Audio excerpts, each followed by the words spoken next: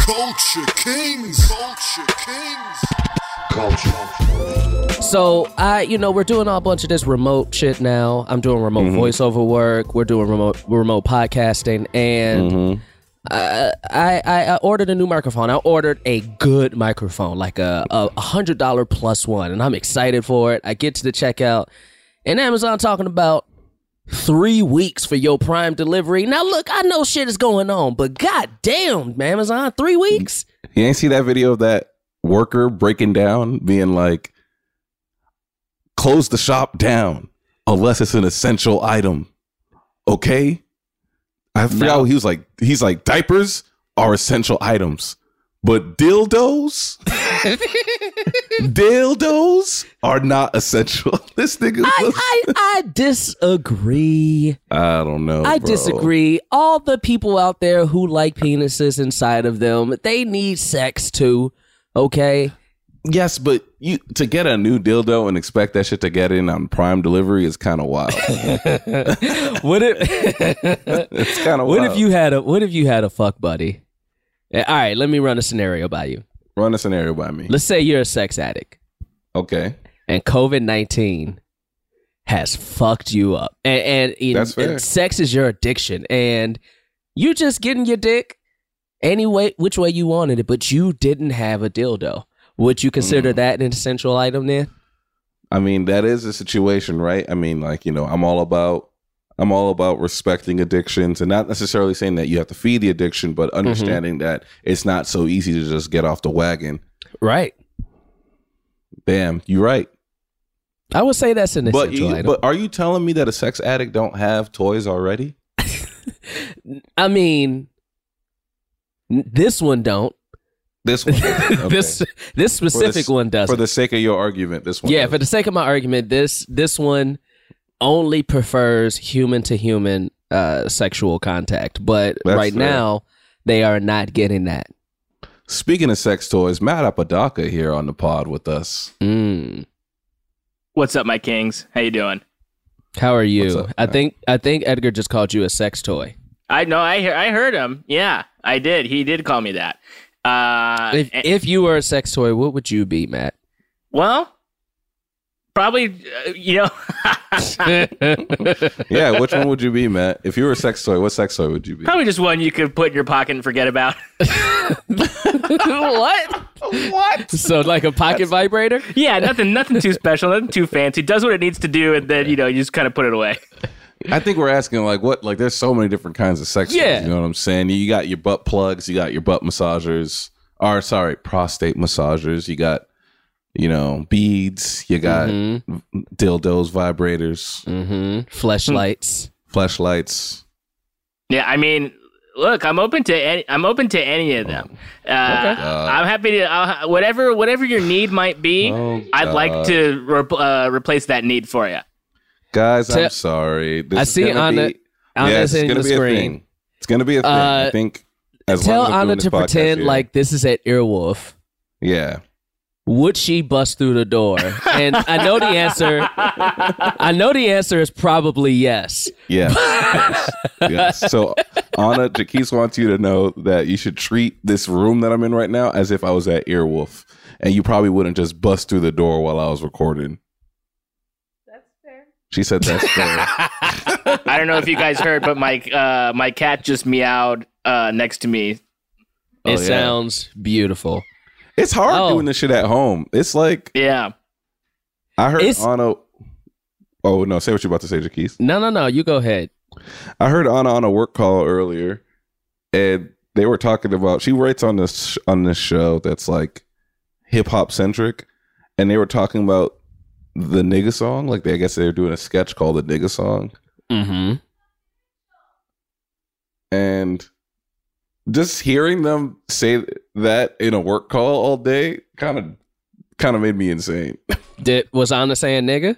Nah, there was just a bunch of people going like, yeah, I think we could use an N-word here. We maybe use an N-word. It was like, it was so technical and professional. It was, yeah.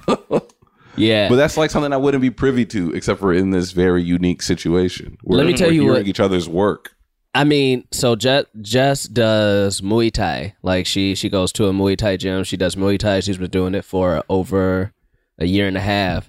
That's right. And Shout out to Tony Jaa. Who is that? Don't worry. Ask her. She'll know. Okay, I'll ask her. But they just started like online classes this week. And so she did the first Muay Thai class and she was in our bedroom, door closed. But like the whole time, I'm just hearing, and like it just made me feel some type of way. I'm like, what? I know she in there alone, but I don't like hearing those noises come from my bedroom from my significant other. Man, I love that Jess is doing Muay Thai, bro. She about to unblock your ass, bro. Oh, dude, she been doing. She could probably kick my ass right now. Have you seen Ong Bak? Unbox? Ong Bak. No, what's that? The Protector. No, I have not Ong seen Bak that. 2. No, I haven't. What is it? Man, y'all not into Muay Thai. Yo, hey, shout out to all my Muay Thai heads out there. Hey, listen, dude, you and Jess can have conversations. Man. She be watching the Muay Thai movies. She be watching like she's into like mixed martial arts and shit now, and she be like watching UFC fights and shit. Tell her to check out Ong Bak, The Protector, and The Raid. Okay, all right, I'll tell her. I'll tell her, and then I'll have her report back. That's right. Have a report back. Watch her with her. Those movies are dope, man. There's some cool stuff in those movies. I'll watch them. Shit, we ain't got nothing to do but watch stuff together. That's nothing facts. to do. I am, as of this recording, on day, what's this, 21? Something like that, 21, 22 of quarantine. I actually haven't left my house besides just going to like the mailbox or the garbage can. Who's buying your groceries? We stocked up for like 2.5 weeks. So I haven't left my house for like 5 days is what I was about to say. And I'm going, it's weird, man. I'm going crazy. I don't like it. I get it. I guess because I've been moving, I've left the house every single day. Are you still moving? I literally moved the last things out of my house the 31st. Shit. All right. Welcome to your new house officially. I'm officially in. Paid the rent yesterday. I mean, actually, you know what? I didn't pay my rent. Yes, you did. I didn't pay my rent. Yes, you did. You paid it all. You paid extra. Okay, can I defend myself? Go ahead. I'm not renting from a rental company. You're renting from a person. Yes. And I feel bad not paying the rent to her. So let me back you up. Let me support you. 2 things. One, there are landlords out there who have bills to pay, just like we do, right? So I can't be mad at those specific landlords when they was like, hey, dude, I'm in danger of losing my shit too if I don't pay the mortgage. If you can afford to pay the rent, pay the rent. If you can't afford it, because that will help people who can't afford to pay the rent, right? Yeah, and I understand that like there's no mortgage payments or anything like that, but it's just like, yeah, but she got 2 kids. She got like, there's other shit she needs the money for. It's not just her mortgage. Like, yeah, I also know that her way of work has stopped since this has happened. Like, you know what I mean? Like, I don't know. I felt weird being like this. If it was a rental company, you best believe I would have been like, fuck these niggas, I ain't paying shit. But truly, it's a woman who lives right next door to me. Like, you know, she's like this nice lady. Very sweet. I think that's fair. I think that's super fair. I think, like, again, if you can afford to pay your rent, there's no need to not pay it because absolutely you're helping a person, especially if it's from like a landlord who has been good to you, or in your case, you just moved in. Like, you know, like my landlord, for instance, is a single landlord. It's not a rental company, but she also lives in the mansion in the Burbank Hills. So I don't necessarily feel bad for her at all. No, you shouldn't. You shouldn't at all. Because she is wealthy. I did pay my rent as well. I was able to afford this month's rent, which was nice. I'm very happy about that. But if you can't afford your shit, and especially if it's a rental company, give them the middle finger. Fuck them niggas. Fuck them Fuck niggas. But if your landlord is this woman who lives upstairs and is very nice, Mm-hmm. and was just like, oh my God, you moved the trash cans? Thank you, Edgar. That was so nice of you. I've had such a stressed week. And she sits there and she talks to you, and you're just like, all right, I'm listening to this conversation, but I kind of want to finish my joint in peace. But go ahead, keep talking. And then she goes upstairs, and then you go upstairs into your house, and you go, wow, I just listened to that whole lady's life. Pay your rent. I mean, it sounds like you have a new friend. And it's your landlord. Yeah, I would like to. I think my landlord is hey, guys, landlords are friends. Hey, I'm just I think kidding, you. bro. I'm just kidding. They're really not. They're really not. We're doing something. We have a guest today. Our first, right. our quarantined guests are all in separate places. I think I'm going to make it a crusade to say to everyone who's listening to this throughout this entire shit, stay your ass in the crib, wash your hands, be smart, be safe. That's right. And we are going to continue to bring you content doing the same thing. Edgar, who we got today? Our guest today is an amazing, amazing man. He is one of the showrunners for Dear White People, Jack Moore. We're going to talk to him about that. We're going to talk to him about his writing. We're going to talk to him about a lot of shit, man. He's a cool dude. I feel like, Jaquise, you're going to really vibe with this dude because he's a smart, cool dude.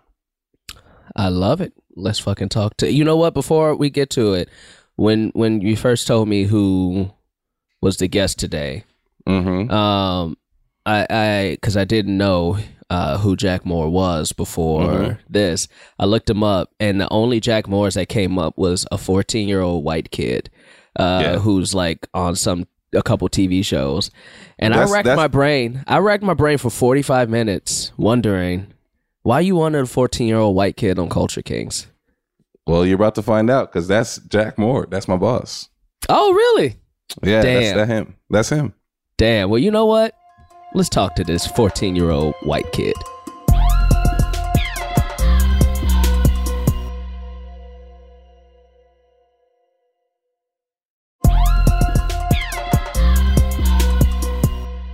How's your OC rewatch been? Are you still doing that, or did you give up on that? No, I am. I'm on season 2. Oh, still good. We haven't hit the point where it goes totally off the rails yet. We're flirting with it, but we haven't. I was amazed how much they did. 27 episodes of the first season. Bro, That's insane. That first season. First of all, I love that you're rewatching the OC. I did a rewatch of the OC last year, and it was beautiful. That first season had enough storylines for 4 seasons. Oh my god! Well, I was saying to Edgar and the Dear White People writers the other day that I had gotten to the episode where it goes totally meta, and the kids on the show are watching an OC-esque show called The Valley. The Valley, yep. Starring Colin Hanks as a Seth Cohen type. I love it. And that one is like a season 5 idea. That is not a season 1 idea, and yet it's in season 1. And 2, it works somehow. It should not work, but it totally works. Listen, I am a stan of the OC all day, every day. I love it. The end of season 2, love it. Love it. Yes, the best. I'm excited to get there. You're excited to get to the Trey storyline? Oh, Trey. Oh, truly when things go crazy. Yes. Do they still make teeny dramas like that are based in reality? Like, I guess probably the only one is like The Bold Type. Have y'all heard of The Bold Type? I've seen a few episodes. It sort of lives in a similar place, but I feel like all those, like, I feel like that and like, what's the Sutton Foster show with Lizzie McGuire? Younger. Yeah, like I feel like all those shows kind of live in the same weird world. Mm-hmm. I feel like Gossip Girl was the last. I mean, it's the same people as the OC, but like that felt like very OC-ish. Yeah, and that felt like the ending of an era, right? Because like feels like all the teen dramas now are somehow like you have to have like witches or like zombies or some shit. Well, Riverdale really is the OC. I mean, Riverdale is just the OC. Like, But it has like Archie. gargoyles and shit, right? Does it have gargoyles? Did it go to gargoyles? I heard somebody talking about it, and they brought up gargoyles, and they said, "Yeah, gargoyles are." And I was like, "What the fuck is y'all watching?" I watched the first season, and there was definitely like a lot of murder, but there weren't gargoyles. That's crazy. That's Yeah. crazy. Yeah, it is. It is wild. I mean, you know what it is? I think so. The OC ended after 4 seasons, but the rest of them shows just went on for so long. Like they basically became like One Tree Hill. They were like 40 by the time that show ended. Like on the show, not even just in real life. Like on the show, they skipped like 9 years at one point. I love when they do the time jump because the actors have gotten too old to continue playing. Yeah. Didn't the OC do a time jump at one point? No, they did a year time jump. I was going to say, because doesn't Caitlyn show back up? I can't remember. Yeah. It's been a while. But Caitlyn shows back up and she goes from being like 8 years younger than them to being like 2 years A younger woman. than them. Yeah. Yeah, they did a time jump. She comes back. Willa Holland played Caitlyn. And Chris Brown was in the OC. What? No, I don't few remember Chris episodes. Brown. He was in like 3 or 4 episodes. I'm It just got at the- wild. I'm just at the Olivia Wilde arc, which is just great. Also wild to see, pardon the pun, to see her like being the least famous person in these scenes. Yeah. When it's so like even watching it, you're just like, oh, she's more like, I don't know if I would have felt this way at the time, but she seems like more of a star than everybody else, even as just the bartender. Right. You know That's what how show? it feels watching The Wire right now, because like Michael B. Right. Jordan is just in these scenes as like a little kid, and they're all kind of ignoring him and shitting on him. And it's like he's about to like outrank all of these niggas. Like every single nigga on that cast, he's more famous than. Do you think Michael B. Jordan and Idris Elba see each other and like pretend not to remember anybody else's name from The Wire? 100%. 100%. Wait, who are you? Hey, I'm Michael B. Jordan. Nigga, I know we did 8 seasons of a show together. Tristan Wilds is furious. Yeah. You know what show I was thinking? Shout out to Kevin Chestnut. He bought this up. But a show that's gonna have that same feel when it comes back is Atlanta. When Atlanta ended, they were all just starting to like. I mean, Donald Glover was already, but now when it comes back, these niggas are movie stars now. And then even RJ is a series regular on another show. Like all of them have blown up. It's gonna feel like a reunion show when it comes back. It really is. The RJ part of it, I'm curious. Me and Edgar have talked about this in the Do White People room, but that is the most transparent shade I've ever seen in anything. Yeah. And Donald toured with Chance for so long. It's like weird when you're like, you two were very publicly friends. Yeah. And then it's just like, are we just gonna pretend this isn't supposed to be Chance? Like, Yeah, that's exactly who it's supposed to be. I mean, I think it's fair because look at what Chance has become. I mean, that last album was like such a industry plant album, and like I don't even like using that word. Like, you know, I'm not Joe Budden, but Are you sure? well, I think you're Joe Budden. I think you're Joe That's Budden. been my theory for a while. but like that album was so like when Joe Budden came at him when he released that one song which I liked that was on late night, not late night, whatever that Colbert show, yeah. And then like I was like, nah, I'm gonna defend this dude. Like I think that's a good song. And then the whole album came out, and like I love Ben Gibbard. I don't think that Chance the Rapper and Ben Gibbard should have a song together. Like I think like, you know, there should be a separation there a little bit. But that album was so fucking pop, and like It was bad. This is something that's But gonna it was blow. bad. Yeah. That's the was problem. It was just bad. Like because Ben Gibbard and Chance inherently could. I mean, like you could say the same thing about like Justin Vernon and Kanye, like in theory, and yet it That's works true. great. You That's know, or true. it worked great. But like, yeah, that whole album was trash. And that I don't really that Colbert song's not on that album. Like It's not it on would've- that album. That vibe isn't even on that album. That like No. the chance, like spoken word, the stuff Like that Budden was like hopeful. coming for him Yeah, about is not like part of that album's aesthetic at all. that's a good point. You don't think Justin Vernon picks up that phone if Kanye calls him?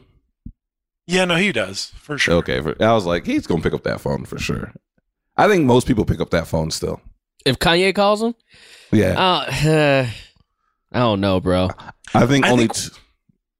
I feel like we're all in an abusive relationship with Kanye. Yeah. Like he's all of our shitty boyfriend. And Mhm. anytime he does anything that seems like maybe he's getting his shit together again, we're like, oh, it's all turning around now. Yeah. This is the good Kanye. We're good. And then he does the same shit over and over again. I agree. I agree 100%. It's weird too because we all did. We loved Kanye. But then like going back home and talking to people like around the neighborhoods where Kanye grew up and shit, they still fuck with it's weird because they still fuck with Kanye in a way that we don't on the coast anymore. Well, that's just because black people they'll ride a ship till that ship is 3,000 feet under the sea. I mean, listen, Chicagoans also fucked with R. Kelly for That's what I'm saying, long bro. ass time. Yeah, they waited till the last fucking stop to get off the train. We was like, oh, we at Howard? All right, cool. We'll go ahead and get off. We'll get off now. Jack, thank you so much for jumping on the show. Now you and Edgar have a working relationship. You are the showrunner for Dear White People. So I think the question on all of our minds is, why Edgar? Oh, wow. I ask myself the same thing all the time. Edgar is, not to like totally blow the bit, but Edgar is very, very good Thank at you, his man. job. And I know this because I literally was reading a script Edgar wrote today, and it's really good. Oh, thank you, man. Thank you, man. I like to pride myself as the person who stops the momentum of work in the room always. Like, especially now that we're on Zoom, everyone's like working really hard, and I'm just changing my backgrounds to different pictures of problematic people. The Kellyanne Conway one definitely distracted the most. Was it the couch one? Was the Kellyanne Yeah, it on was the the couch? couch. You know it was the couch one. You know it was the couch. I just want you to know, Jack, in case you don't know this, Edgar has beat his meat to that picture. Too many times, probably. Oh man, it tracks. I mean, I did not know that, but I also am not surprised by it. I'm sorry. I'm not trying to get you in trouble, Edgar. Nah, it's all good. I've said way worse in the room. So, Jack, It's true. I guess the question on everyone's mind, and I know the answer to this, but how are you a white man and you work on Dear White People? I mean, his name is right in the title of the show, White. I That's know. true. I'm the titular white person. No, I'm the only white person in the room. Well, we have our writer's assistant Zach, Edgar's future, I don't know, scene partner and something. Yeah, The two of them have like a vaudeville act at this point. But I'm the only white writer in the room. That's been the way the whole run of the show. Initially, I was just like one of the writers on the show, and Justin and I just really vibed, and he liked my work, and he started, especially as in like season 3, end of 2, kind of into 3, started leaning on me more for help, just like helping him do his job. And so when season 4, when we got the renewal, he asked me if I wanted to run it with him, and I know better than to turn down a promotion, I guess. Mhm. That's the story of it. But we definitely address it a good amount in the room. So Yeah. we definitely do. We talk about it all the time. But I do want to shout you out, man, because I do think that there have been a lot of times when like things have like come up and you go, hey guys, I'm not the dude to talk about this. Like, how about you? Like, you know what I mean? Like, I feel like you really, and I've told you this, like, I think you do a really good job of showcasing everyone else and like really giving people like the time, even when we're like going down a path that is completely wrong and it's bad storytelling, you'll still let us get that idea out for like a really long time and kind of give us the room to do so in a way that I think means so much more so in like being like, the only, like a white person in that room. Like I feel like you give everybody a lot of rope. Well, thank you. You get to keep your job. So that's Fuck. This was a test. yes. We all set it up. So Jack, I mean, this is really dope to like kind of get this perspective from a white male who is working in a room with all people of color. Is the whole room black, or is it a mix of people of color? Mostly black, and we have an Asian writer too. Okay. Yeah. So, like, what are some of the things that what question am I trying to ask? Why do you think it works, or what do you think is the thing that you bring to the table that makes a dynamic like that work for other writers who should enter into a space where they work with more people of color and not just people who look like them? Yeah, I think the most important thing is to always know what you don't know and be okay with that. Like, be comfortable with not knowing and not try to fake like you know. Like, there's a lot of stuff that I feel like I'm a great resource for in the room. Like, I think not to toot my own horn, but I think like I have certain skills that kind of can apply to any writer's room. Mm-hmm. But then you have the most TV experience by far. Like you've worked in the most TV shows of anyone in the room. That might be, maybe it's up there, but then I think the thing that can cause people problems is, and this is true in probably all industries, but certainly in Hollywood shit, is so much of it is we're all taught to like fake it till we make it. Mm-hmm. And so we're all taught to act like we have the answer even when we don't. And because like that projects confidence and that projects it reassures people that like you belong there. And I think especially when you're dealing with, stories that are not your experience, not your lived experience, it's super important to be really upfront about what you don't know and allow the people who do know to sort of give voice to their experience. And then I feel like my job is to help tell story with that lived experience. Like I know it's like, I feel like I know it's like a band or something. Like I feel like I know guitar really well, but I need a drummer or it doesn't work. You know what I mean? Mm-hmm. Why do black people playing the drums, huh? Why can't the black people play the guitar? They can. We can have multiple guitars in a band, Edgar. Okay. You mean we can have a Prince in that room too? We can have a Prince in that room. Yeah, exactly. I get what you're saying, Jack, because it's definitely something that I'm experiencing for the first. I mean, I've always been. This is the first room where I'm not the only black guy, but this was the first room that I've ever experienced where I was the only straight person, and that was an experience for me in terms of being like, oh, there's going to be a lot of conversations where the amount of terms that I know now that I've never heard of before have really blown. The stuff that y'all get into and talk about, I'm just like, this is wild. And like, I found myself like, knowing like, all right, I probably shouldn't speak up here, or like on this storyline, I'm not the person anyone wants to hear a pitch from or anything like that. Like it is like you said, like getting rid of that instinct of, I think what you do in like a meeting or something like that is to be like, oh yeah, I'm an expert on that because you want the job. It's like, now that you have the job, it's like, hey, chill back and just speak when you're speaking. Like when you guys are talking about something like prep or something like that, like I'm not going to go ahead and speak up. The only thing I know about prep is that everyone's mad at Frank Ocean for naming his club that. It's true. People did not like the Frank Ocean name that party that. Yeah. I think it's a great thing. Like it's so funny because the other side of that is there are times I can just think of in the Dear White People room this season, for like a Lionel story where, Lionel's gay and dealing with like gay romance and stuff, that you have pitched stuff not out of like, hey, it's got to be this, but I feel like this is like the way to do it, where you'll sort of like, have an idea and you're like, I don't know if this is right. Like, this is not my lane, but like, is this a thing? And a lot of times that's super helpful because it actually like that outside perspective. Yeah. You get like a totally different take that like like as people who, you know, I'm bi and like all the other men in the room are gay.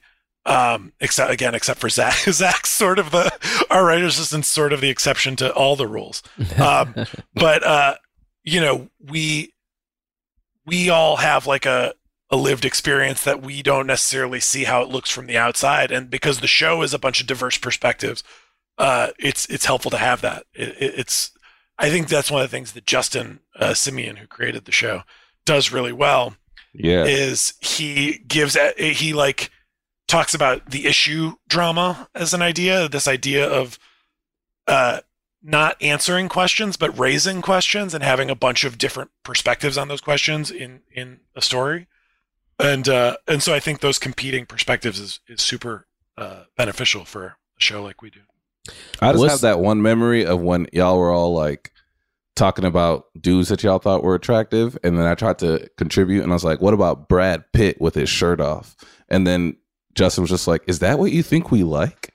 That was very embarrassing. That works for me. That definitely works for me. But yeah, that was a very fun look into you cosplaying gay for a second. Yeah. You mean Zac Efron with his shirt off doesn't get people going? Gets me going. Gets me going. This is the fun little thought. What is and both of you guys can answer this. What is something being in this room where you are, you know, a minority of a certain group? What's some fun shit or some crazy shit that you guys have learned that you didn't know coming into this room?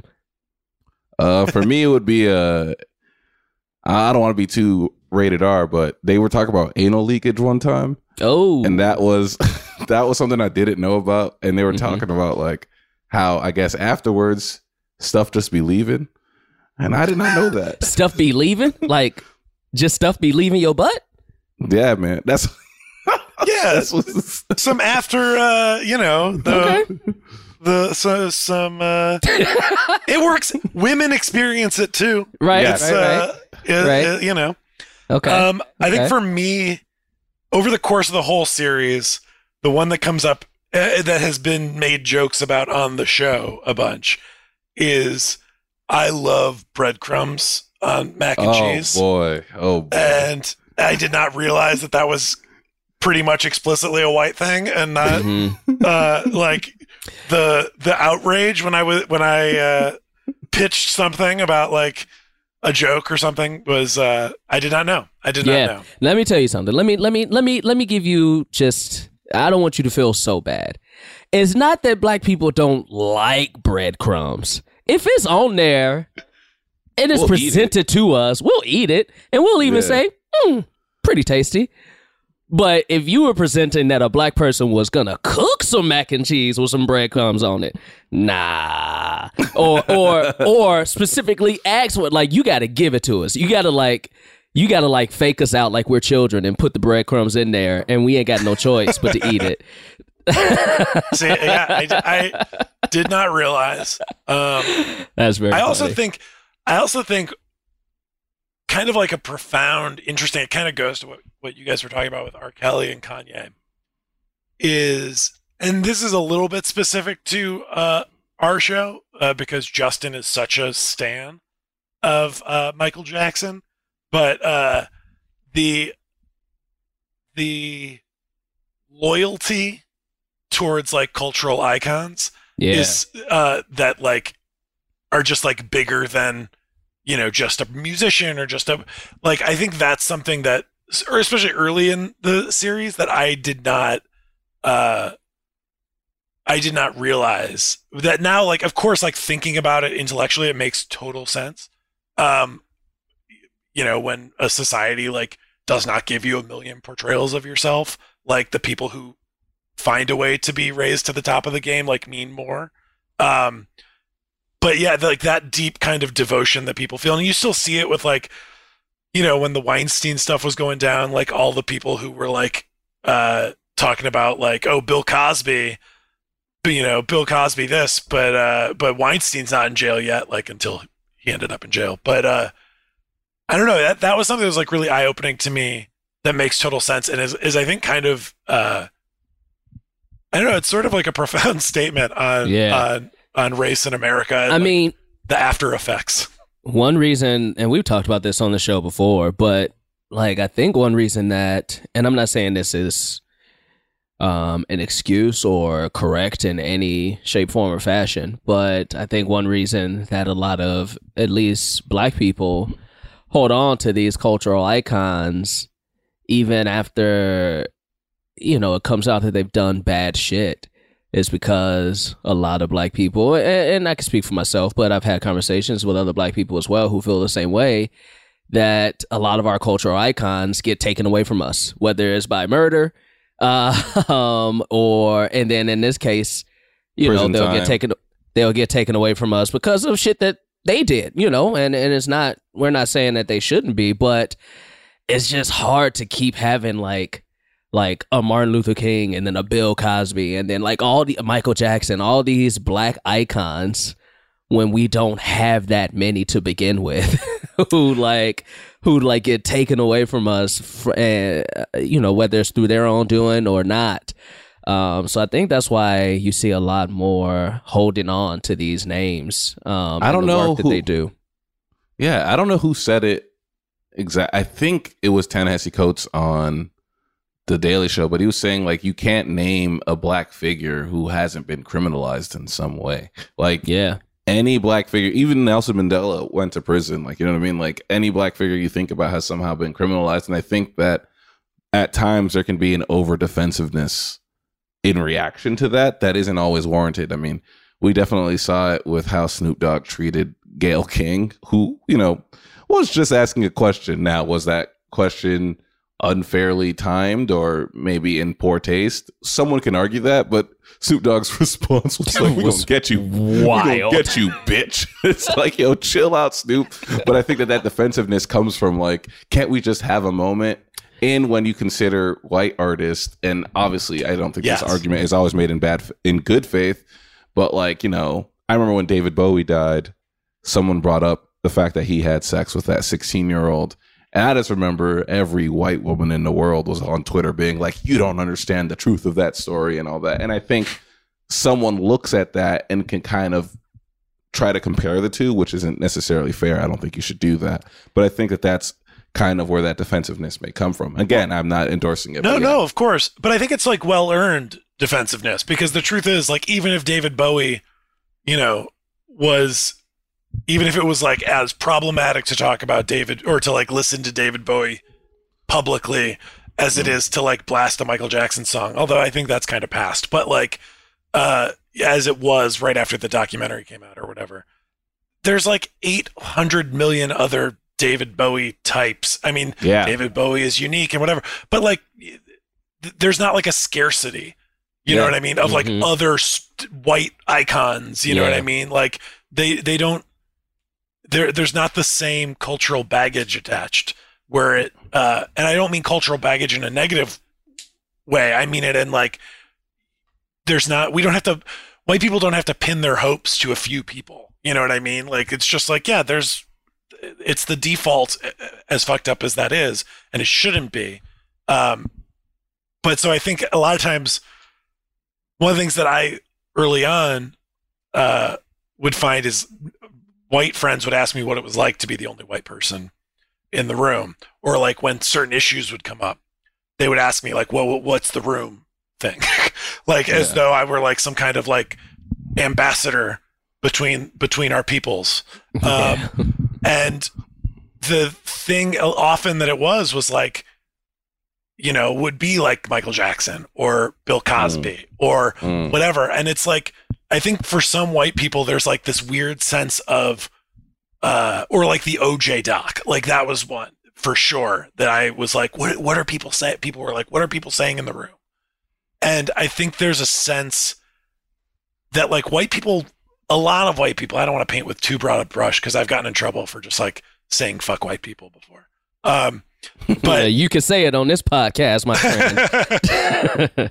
yeah, I guess the alt-right probably isn't a big Culture Kings, not a big Culture Kings Breitbart crossover. Actually, there is. It's pretty weird. But let me tell you, if they're not, it's not because we're not trying to get them. but I think there is a sense that like certain white people really want to live in this like post-racial society, and so they want like proof of equal justice in some way. Like they want to hear stories. Like I think what a lot of my white friends wanted to hear was like, yeah, that everybody's so outraged about Michael Jackson. Not everybody's really conflicted because it's like hard. I think they wanted to like, I don't know if that makes sense, but it makes perfect sense. Yeah. Yeah, no, it's like kind of like when you're a kid and you get spanked and then your little brother does something, there's a part of you that wants, I mean, I know you definitely feel this, Jack, as like that older brother of like, you want your brother to be punished in the same way. You want him to feel it in the same way. And when your parents didn't, it would, like, I remember Elise used to do some shit that I never could get away with, and it would fuck me up so much. But I'm just like, what is that? Like, what is that part of me that wants to see Elise punished? Like, isn't the better thing for Elise to like learn why he did what was wrong and like learn from it? I mean, obviously these are thoughts that I have now that I've been in therapy, but when I was a kid, I'd be like, man, spank this nigga hard, bro. I did this shit 5 years ago. Spank this nigga. And that's what you used to say too, right? To your dad's and your mom's face. Yo, I know y'all trying to enjoy your morning coffee, but if y'all don't spank this nigga right now for what he did. Keith, my parents never drank coffee in their life. You know what? Nobody in my house ever drank coffee in their life either, and I don't drink coffee to this day. Yeah, I don't drink coffee. I think that's a very white thing. I understand that there's black people who drink coffee, but I ain't never seen no niggas in no Folgers commercials.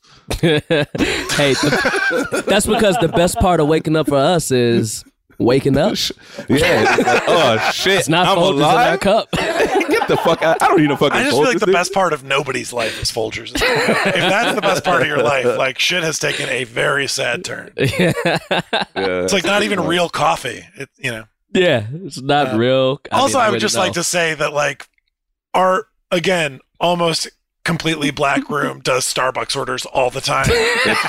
Everybody but Edgar orders. So like, because I'm the realest nigga in the room. Hey man, you don't at least get those like little Rice Krispie treats, or something. No, he gets the milk. He gets like the milkshake. Okay. Yeah, I got the milkshake, the vanilla bean, the Frappuccino.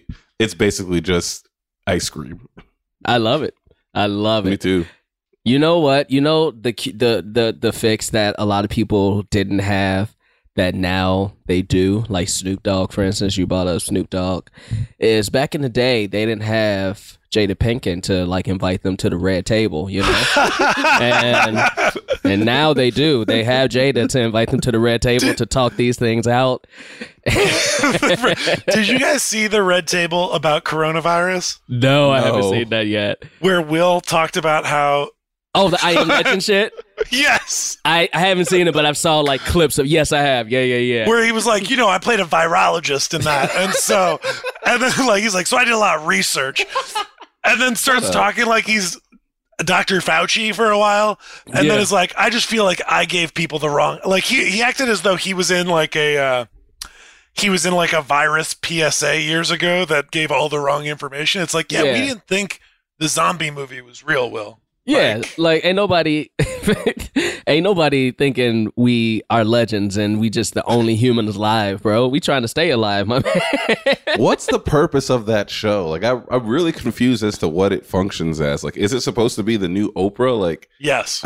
Kinda. For not knowing what the purpose is, I feel like you just summed it up pretty quickly. I think the show started as like hey, let's just get the Smith family to talk to each other, and then when T.I. was checking for his daughter's hymen, and she invited him. And then it started to switch over to Jada is the person you go to when you need to talk these tough situations out. Because I saw a tweet. And it was Snoop Dogg talking about how Ari Lennox needs to use her real hair instead of wear a wig. And then the next image was welcome back to the show, Snoop. And it was the red table. And I was like, oh, I guess, is that what the show is now? It's like, if you say something problematic on the internet, you go to the red table now? I'm telling you, that's what it is, bro. That's what it is. Can you imagine Bill Cosby at that red table? Oh my God. I did not do the things that they are saying I did. Remember when Jada acted? That was fun. Hey, man. How many Jada, movies was she in? she was, She's a great actress. she's a great actress. Yeah. Jason's Don't watch lyric. Scream 2. Oh, Scream 2 was fun. Jason's Lyric was like the first horny movie of my childhood. She was in that movie. I forget the dude's name, but she was in it. And and there's no reason I should have been watching that movie as like a 7-year-old because it's nothing but sex. But then she did Woo. You guys remember Woo? Oh, yeah. I remember Woo. She was bad. That movie was bad. But then I think the last movie she's done other stuff. She was in like Girls Trip and stuff like that. But That's true. I think the thing where her career just kind of like she stopped being as prolific is when she did Ali and met Will Smith. Yeah, I mean, I guess that's true. That or The Matrix. I feel like her Matrix. That's right.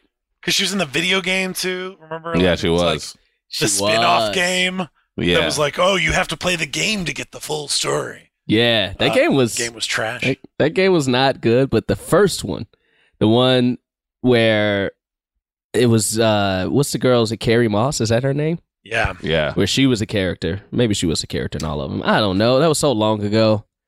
Too long ago. Too long. Jack, so what's some other shows you've worked on that like the people would know? That's a tough one. The people would know. No, I worked on Difficult People on Hulu, the Julie Klausner, Billy Eichner show. Nice. I worked on a bunch of network shows that don't exist anymore, but were fun when I was on them. And then most recently I worked on this, let's see. Most recently I worked on this show for HBO Max that's coming out next year called Love Life. That's like Anna Kendrick falling in love in New York. Somewhat. Well, it might be good. We'll see. Do you consider yourself a comedy writer or a drama writer? I would say that I am more a drama writer. I feel like I'm a drama writer who can write a joke more than I am the pure comedy writer. But I got in through comedy, and so Dear White People was like the first show that felt like it was sort of close to the type of stuff I Yeah. Got you. So, all right. So, if you got in through comedy, but you are starting to feel like you're more of a dramatic writer, is that a switch that you started to make just as your writing process grew, or is that just like... I kind of knew from jump that I wanted to write drama, but the way the industry works so often is that like your reps just like put you in like a box of like I can't, like right now you have heat in this like one space, so like don't complicate it by being like, well actually I also want to do these things, and so their advice, or my old agent's advice, was, I think it was actually really good advice, was just like work as much as you possibly can, like get staffed as much as you can, and then like build a career, and then once you're a known quantity you can start doing other things, which actually ended up being kind of exactly what happened. Since I've been on Dear White People, I've pretty much exclusively done like dramedy kind of stuff, like half hour, like more dark, not dark, but more dramatic half hours. Network execs love Dear White People. Like if you just say I work on Dear White People, network execs just like their whole attitude changes. Yeah, it's definitely true. I wonder sometimes if they've seen it, or if they've just heard it's good. But it's definitely not a bad thing to have worked on Dear White People. And I love the show. You know who doesn't like Dear White People? White people. The guy I bought my car from, I was at Avis, and he was like, "What do you do?" And I was like, "I'm a writer." And he's like, "On what show?" "Dear White People." And he's like, "I'm gonna watch it and come back tomorrow, and I'm gonna tell you my thoughts." And I came back the next day and he was like, yeah, man, I didn't like that shit. And I was like, why did you have me come here to tell me you didn't like this show? Wait a minute. You went back without, you had purchased the car and you just went back for feedback? I went back. I forgot why I went back. I needed to like sign something, but I went back. I went back and he told me his feelings on the show in depth. Like, I was like, oh, for sure, bro. Like, also, the prospect of you just going back for feedback is very funny. It's so funny. And also like kind of, I would believe. I was going to say, and it's not too unbelievable. For sure. That you would go back. He said he was going to tell me what he thought. He was like, yeah, man, you know, I think the woman is very beautiful, but she's too militant. She's too militant for me. It's very smart, the show, but too militant. You know who would like it? My friend Bobby. I had a black friend in college named Bobby. I think he would like it. And I was like, all right, man, give me my papers. Let me get the fuck out of here. The number of times that white people that I like come across will ask me what I work on, and I say, dear white people, and you can see like a change in them where they're like no longer sure what they're allowed to say around me. And then they'll be like, have you had one guy I remember at the bank one day was like, oh, what do you work on? And I said, dear white people. And he goes, have you guys had trouble with the name? And it was like, all right, calm down, Mr. White Banker, who I just met 12 seconds ago, giving me advice on a show that's been on the air for 4 years. Have you guys had trouble with the name? Yes. That's so funny. And the answer is yes. The answer is yes. We've had trouble with the name for sure. Yeah, trouble.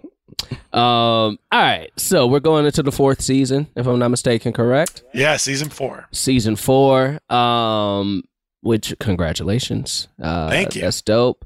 Especially because Netflix, I feel like outside of outside of not House of Cards, Orange is the New Black, like around that 3rd or 4th season is when like they start thinking about, all right, we'll pull the plug, but they keeping you guys going, which is dope.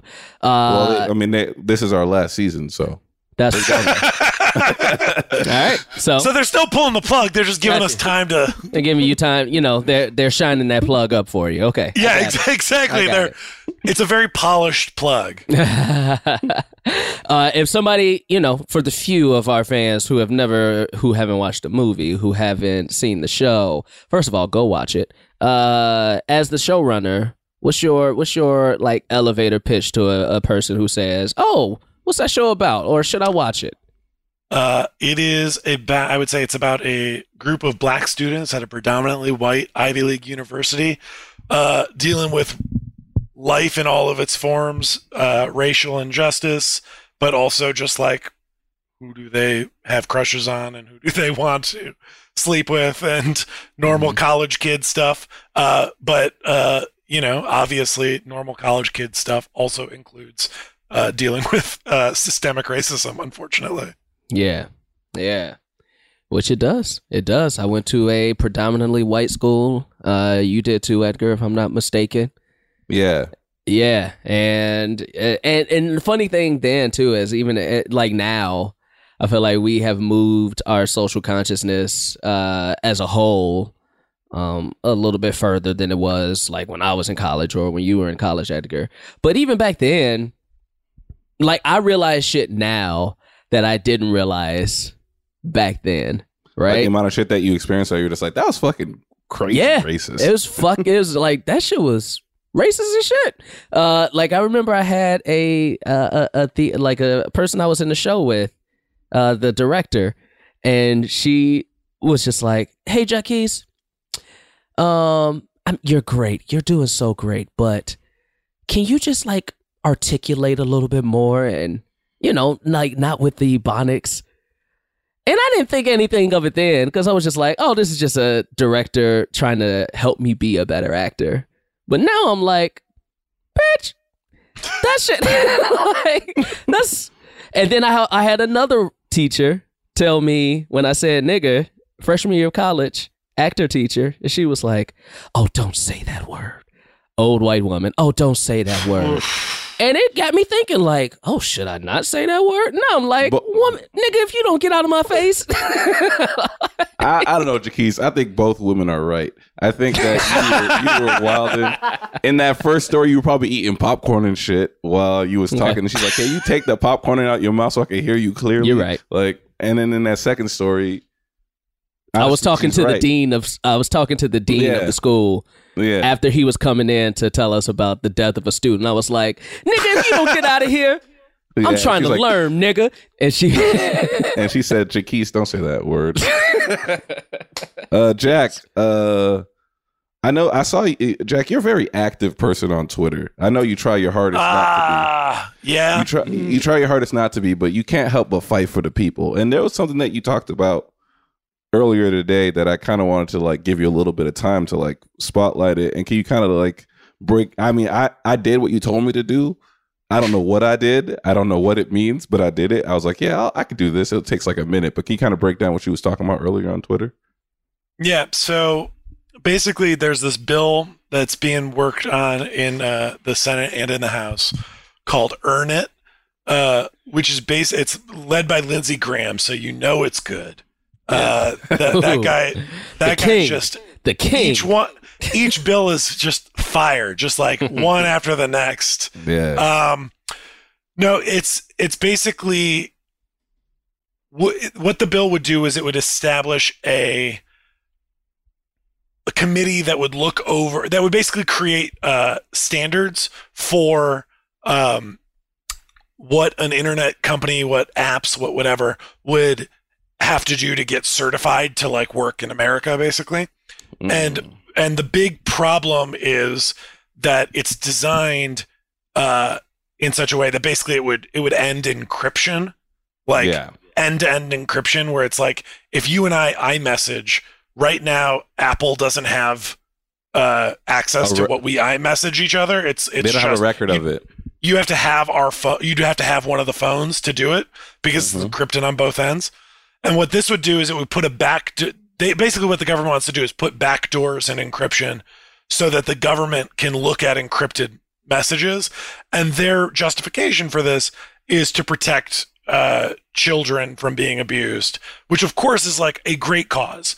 But unfortunately what they've done, and they did this last year with, or maybe 2 years ago now, with a bill called SESTA FOSTA, they did the same thing. They used like the idea of like human trafficking, child trafficking, as a way to like make it illegal for there to be any discussion of like adult sex work, like consensual adult sex work on the internet.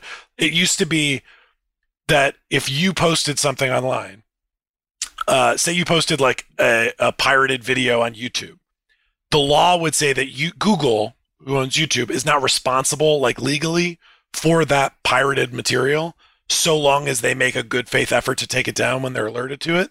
SESTA FOSTA closed that loophole. So exclusively when it comes to human trafficking, which they define as any adult sex work. So basically, if you're a sex worker, like all of the websites you use to advertise so you're not walking on the street, or like sites you use to vet clients and shit, all of those became illegal to host. And so they went away, which made like violence against sex workers go up kind of like at an alarmingly huge rate. And so Earn It's basically the next step in that same kind of playbook, only now it's coming for encryption, which protects messages between people. So yeah, like I was a sex worker in college. That's like how I helped pay my way through school. And so obviously like I'm invested in this, but Earn It actually has huge implications for negative implications for like journalism, like whistleblowers and shit. Like if you're not allowed to have encrypted conversations, then like the government can just find out who blew the whistle. Like an Edward Snowden could never happen. And then furthermore, the bigger thing that a lot of tech people are talking about is that if you put in a backdoor for the government to use, it will not exclusively be used by the government. Like hackers will find a way to use it too, because you can't create a backdoor that's like only for good guys. Right. And so the idea is once you break encryption, you've broken encryption. So basically Earn It would potentially end end-to-end, or could potentially end end-to-end encryption, which is hugely important for, obviously, for sex workers to coordinate without getting in trouble, but also a whole host of other people who depend on encryption to live their lives safely. So basically, write your congressman, write your senator, tell them not to do it. Basically, Sesta Fosta passed by like Republicans, Democrats, like everybody supported it because you don't want to come out as being like anti the child trafficking bill. Right. But it wasn't until after it passed that a bunch of people were like, hey, you guys screwed up. And a lot of them said, like, well, nobody told us that beforehand. That we just were talking about child trafficking. We didn't want that. Which is like, yeah, no, nobody wants that. Same thing. So basically, what we're trying to do in this case is stop that from happening again. We're trying to alert people ahead of time. Like, hey, this thing is fucked up. They're working on it. And it could cause huge problems down the line for how we use the internet. Yeah, I mean, it's not, like you said, it's not just sex workers. Like, it's end-to-end encryption is extremely valuable for everybody, especially, like, you know, people like Jaquise and I who love to shit talk other people. Like, you know what I mean? Like, basically, when I shit talk somebody to Jaquise, only Jaquise and I know. Matt doesn't know all the terrible things that we say behind his back when we text him. And now with this act would do, it would give Matt a chance to, you know, I mean, it's impossible for Matt to like go to school and learn, but he could go to school, learn all this hacking shit, and then hack into the system and read all of our text messages. And you know what? I wouldn't like that. I wouldn't like that at all. I wouldn't want Matt to know the terrible things that we say about him between our text messages. If it's any worse than the things you do say in front of me, then I think it's probably okay. Hey, shut up, you racist. What the heck? Can I pitch a new name for the show? It should be called Dear Matt Apodaca. That's right. It's exclusively addressed to Matt. Yeah. And nobody else. Thank you for all that information, man. That's extremely important. Sorry for the rant, but it's no, bro. No, man. Not at all. Thing. I didn't know any of that. So that is, I'm glad to know that now, and I'm glad to have something that is worth supporting to support, basically. Yeah, I mean, it took me like 20 seconds to email Dianne Feinstein, which is our senator here in California. And the other one is everybody's favorite, Kamala Harris. So, like, I don't know if have you guys heard she's a cop? Nah, I haven't heard that. That's brand new. Yeah, that's new. That's like a new thing. I didn't know that. Learn something new every day. Every day. Jack. But yeah. No, go ahead, Edgar. No, do it. You was doing it. No. Jack, this was dope, man. It was so. Thank you so much for. I mean, at this point, we all have nothing but time, but still, thank you for giving us your time and stopping by and chatting with us, dude. What's something right now that you are watching that you think can get people through the time right now or time anytime besides the OC? We talked about the OC. The OC is really helping. Yeah. You know, this is like it's not a watch, but it's something that is like keeping me sane. So I downloaded a PlayStation 3 emulator on my computer. Oh, wow. And have been playing NCAA football 14. Ooh. And let me tell you, it is a great distraction to just be recruiting virtual teenagers to play for UCLA has been a total enjoyment. So I would recommend downloading a PlayStation 3 emulator. And of course, only if you legally own the games, everybody. Oh, right. Of course. That's the important thing. Listen, if there's something that we are known for is legality. That's right. Yes. We don't believe in illegal downloading whatsoever. Not at all. Not at all. Definitely not. And Sony, I mean, look, Sony is a small mom and pop operation. Mm-hmm. They need your money. Mm-hmm. That's right. So just like admit it. Yeah. Jeff Sony came to this country with $5 in his pocket and a dream. $5 in a dream, a suitcase in a dream. Yeah. Jeff, is that his real name? Jeff Sony? Is that the Sony dude? No, I don't know, Jaquise. I think it's a Japanese company. Hey, Japanese people can be called Jeff, Edgar. Their names can be Jeff. That's very fair. Jack, thank you so much for coming on, dude. I appreciate you. Where can people find you if you want to be found in the world? At Jack P. Moore on Twitter. Although I really, as Edgar said, I try not to tweet, although quarantine has kind of thrown that out the window. And at JCKMR on Instagram. Sweet. When the season of the last and final season 4 of Dear White People comes out on Netflix, go watch all of it. Not to support Edgar, only to support Jack Moore. And you can actually send that to Netflix when you watch it. Just like send them an email. Like, this is not about Edgar. And like, Culture King.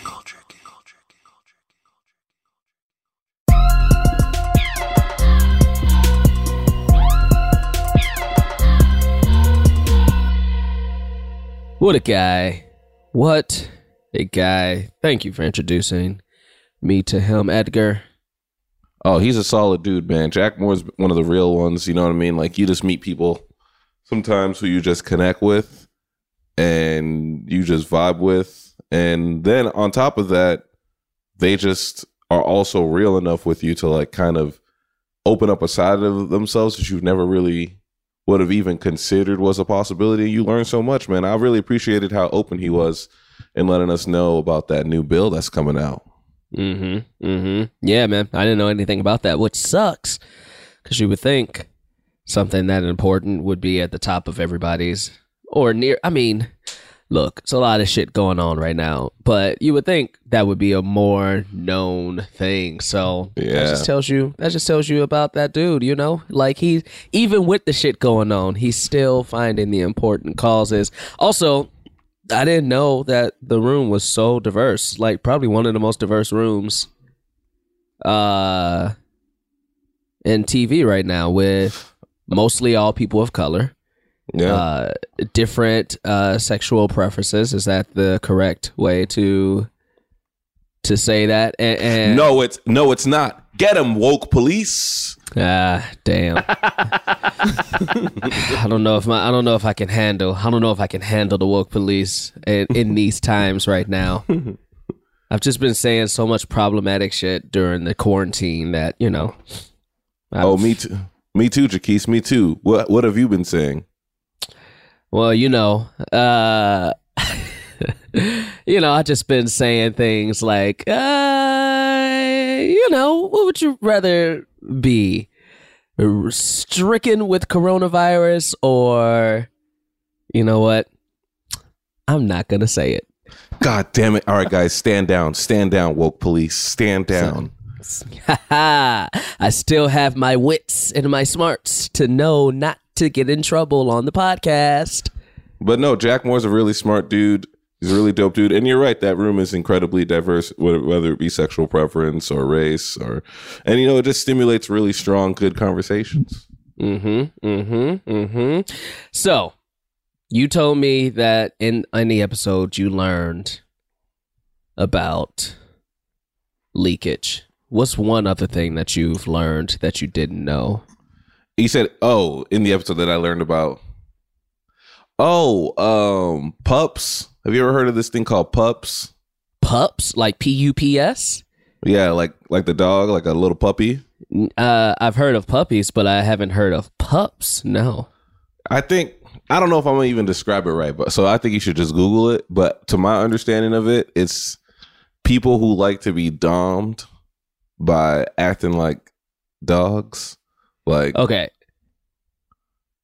So they like to act like dogs in bed and... No, I'm talking about like they wear a leash and get walked around and shit like that. Again, I could be explaining this terribly. This is secondhand source information. So if someone wants to come into my Twitter DMs and correct me, please do. Actually, call me out on the thread line. Like, let's be real. But so it's almost like Carol Baskin in that picture with her husband. Yes, where he's like on the leash, but he's a tiger. Yes, it's like that. And what is the purpose of this? I don't know. Some people get off on it, nigga. What you mean? What's the purpose of it? No, I didn't know. Like, is it the beginning of a sexual thing? What's the purpose? What's the purpose of you wearing a Spider-Man mask every time you have sex? I mean, listen, I enjoy Spider-Man. That one scene where he's holding like the building and what's her name? Kristen Dunst says, "You are Spider-Man, aren't you?" And he says, "Yes." And then he says, "And I love you." Like, that gives me an erection every time. So yeah, you have to role play that scene or else you can't ejaculate. I can't. I have to hold up the mattress with Jess underneath it. And then when I finally buckle from the pressure of holding up a queen size mattress, my penis falls inside of her and we start to have sex. You know, most people have a lot of semen on their mattress. You have a lot of semen on your box spring. Yes. I don't have a box spring. I have an IKEA Malm, which means I have slats. I have semen on my slats. You have semen on your slats, yeah. Yes, I have semen on my slats. And on that note, let's do a Queen of the Week. Queen of the Week. I think for the last few episodes, all of our Queens of the Week have been segued from like some nasty shit. Yeah. And honestly, would you expect anything else from us? Not at all. Like, would you? Would you? All right. Let's put a pin in this. I keep forgetting to like get some ready. I got one. After you, my friend. You know, she has been Queen of the Week before. She has been on this pod, I think, multiple times. Our Queen of the Week is Ray Sani because, honestly, her Twitter has been the most entertaining to me during this COVID-19 dilemma. She's just tweeting wild. Like, I mean, which is crazy because Ray already tweets wild, but Ray has been going off during this COVID-19, I almost call it the COVID-19 scandal. During this COVID-19 scandal, Ray Sani has been going off. So if you're looking for an entertaining Twitter account, because as you guys know, I have blocked all news, all science. My Twitter account is nothing but memes and jokes. So Ray Sani, number one on that list for me right now. Me and Ray actually have something coming out pretty soon. By the time you hear this, it may be out. I don't know. But yeah, she's the homie and she's dope. I have one that's also been a queen before. And yesterday I saw her. I think this is dope. It's how you get to the new millennials and the Gen Zers and the people of our age. AOC does Instagram live videos like weekly, if not every other day, where she makes a drink and then just talks shit about Congress. And I fucking love it. I think that is so relatable. And that's how you get people into politics is, all right, yeah, I'm just like you. I'm making drinks. I can do Facebook Live or Instagram Live. I can talk to you.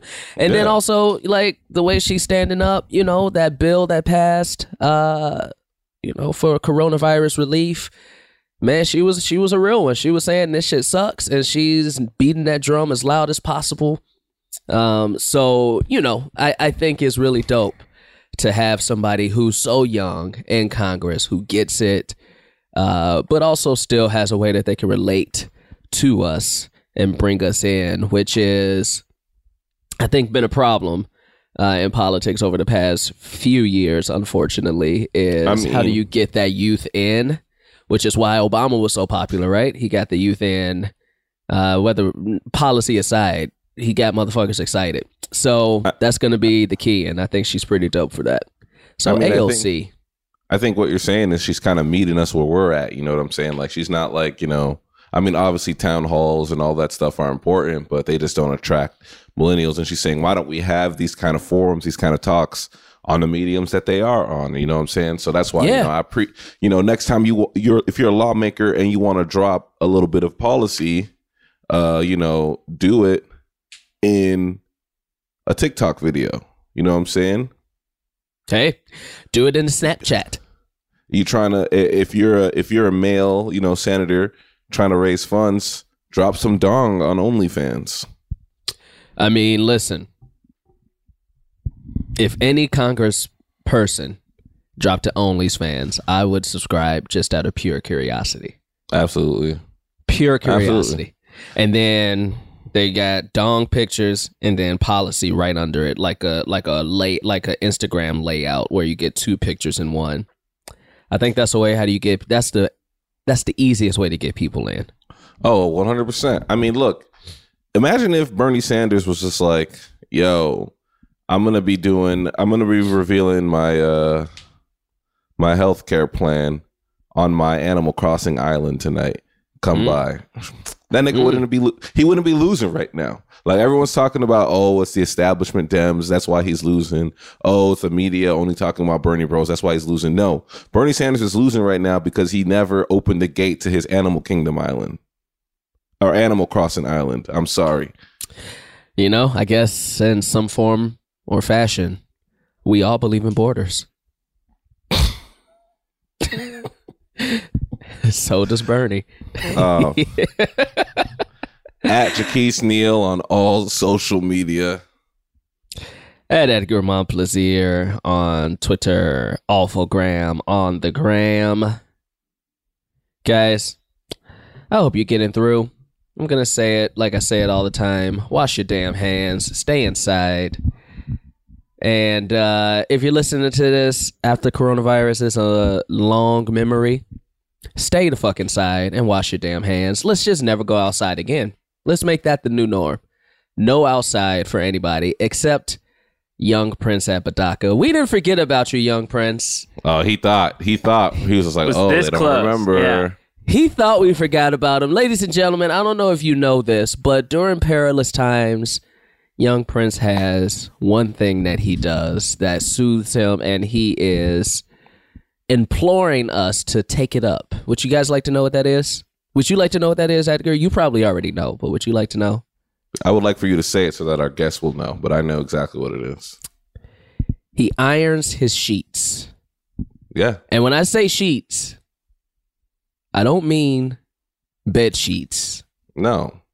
Or, self-tape backdrop sheets. No.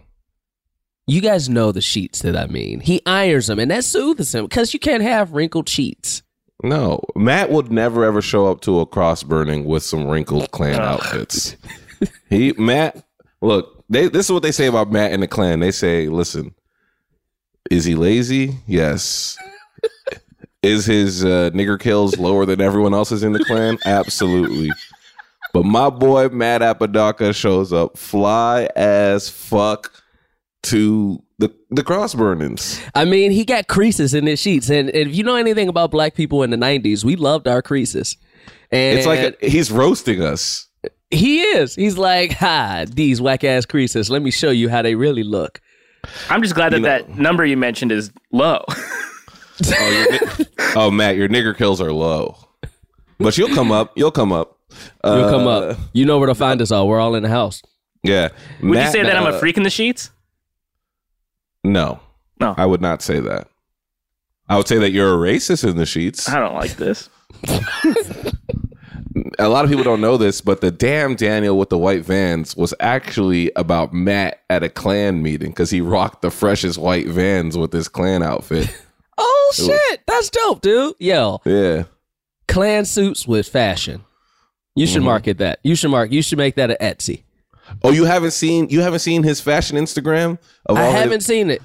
With him, it's at Matt Klan Looks. And it's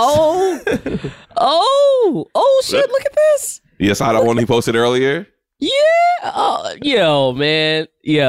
This Klan suit with a picture of Tupac and Biggie hugging with a bullet going through both of their heads. That's nice. That's nice, Matt. What you've both failed to realize is that you basically finished the episode and then started on this. This is the easiest thing for me to lift. No, Matt. Don't cut it. Don't cut it. Don't cut it. You got to let the people know. We're trying to get you traffic. We're trying to get you traffic. God. I'm tweeting right now. There's something that if it was cut from the Matt Apodaca episode. Actually, you know what you're forgetting, Matt, is that we have the files. Yeah, we can just release the tapes. Oh my God. We can really, yeah, we're not in the studio now. We can release the tapes, baby. We're releasing the tapes, man. Everybody, enjoy the rest of your day. Bye-bye.